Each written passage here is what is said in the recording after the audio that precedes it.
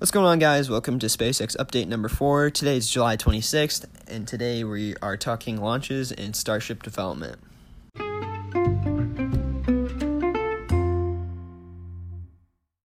First, let's talk about launches. This past Monday, SpaceX launched Onassis 2 from SLC-40 in Cape Canaveral, Florida. This was the most successful SpaceX mission in terms of reusability. B-1058 landed on Just Read the Instructions successfully.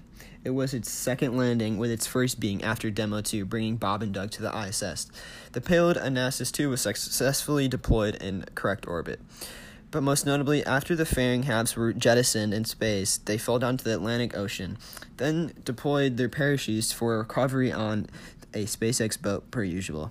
But most times recently, they just fall into the ocean and get scooped out by recovery ships. But the recovery ships were equipped with nets to attempt to grab the fairings mid-air. This hasn't happened recently because of the complications that are involved with that. And before this launch, SpaceX had only had 3 net catches on their recovery ships. But on this mission, both fairing halves were caught in nets by recovery ships Miss Tree and Miss Chief. This is a really good sign of SpaceX getting the fairing catches down in suitable weather, because weather is a big part in what makes these fairing catches possible, and experience from the recovery ships.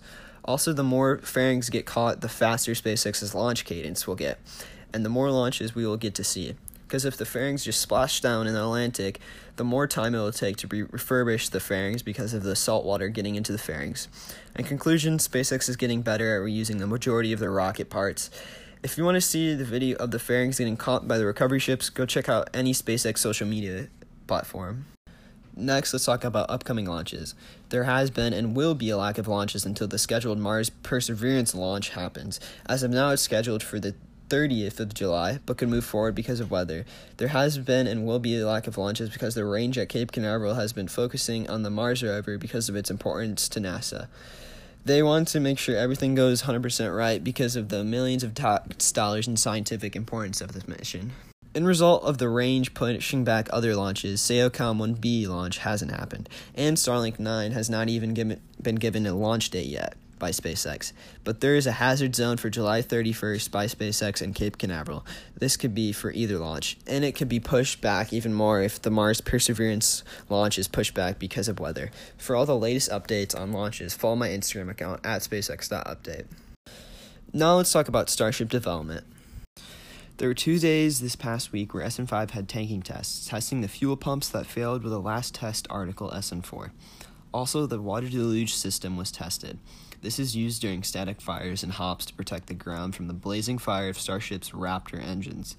We were hoping for a static fire Friday or Saturday, but this didn't end up happening, and it wasn't because of SpaceX error. This weekend in South Texas, Hurricane Hannah came through the area as a Category 1 hurricane. Because of this, SpaceX wasn't able to run any tests on SN5 and had to hunker down to the end of the storm. Right now, static fire testing is slated for tomorrow, Monday the 27th, and in the previous closure schedule, SpaceX had the 150-meter hop 3 days after the static fire. According to that schedule, we could see SN5 hop by the end of this week. For all the latest updates and videos of testing, follow my Instagram at SpaceX.update. Now let's talk about the work that's been done around the build site before the hurricane hit. First, the Super Heavy launch pad has continued to get heavily worked on. Last we knew, they were starting to place concrete as support for the weight of the ginormous launch pad. Next, some shorter Starship transport mounts were delivered to the build site. The shorter transport mounts seem to be for the full-size Starships, and the taller ones are for test tanks.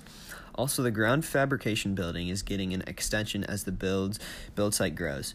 Notably, the high bay has gotten all of its corner walls for its second layer. And if the hurricane hadn't come through, I'm sure the second layer would be finished by now. Also, because of the hurricane, SpaceX had to disassemble the Bluezilla crane, which will slow down the progress of the high bay, because they'll have to reassemble it to continue building the high bay. Something very interesting that SpaceX has started to work on in Boca Chica is a Starship restaurant near the build site.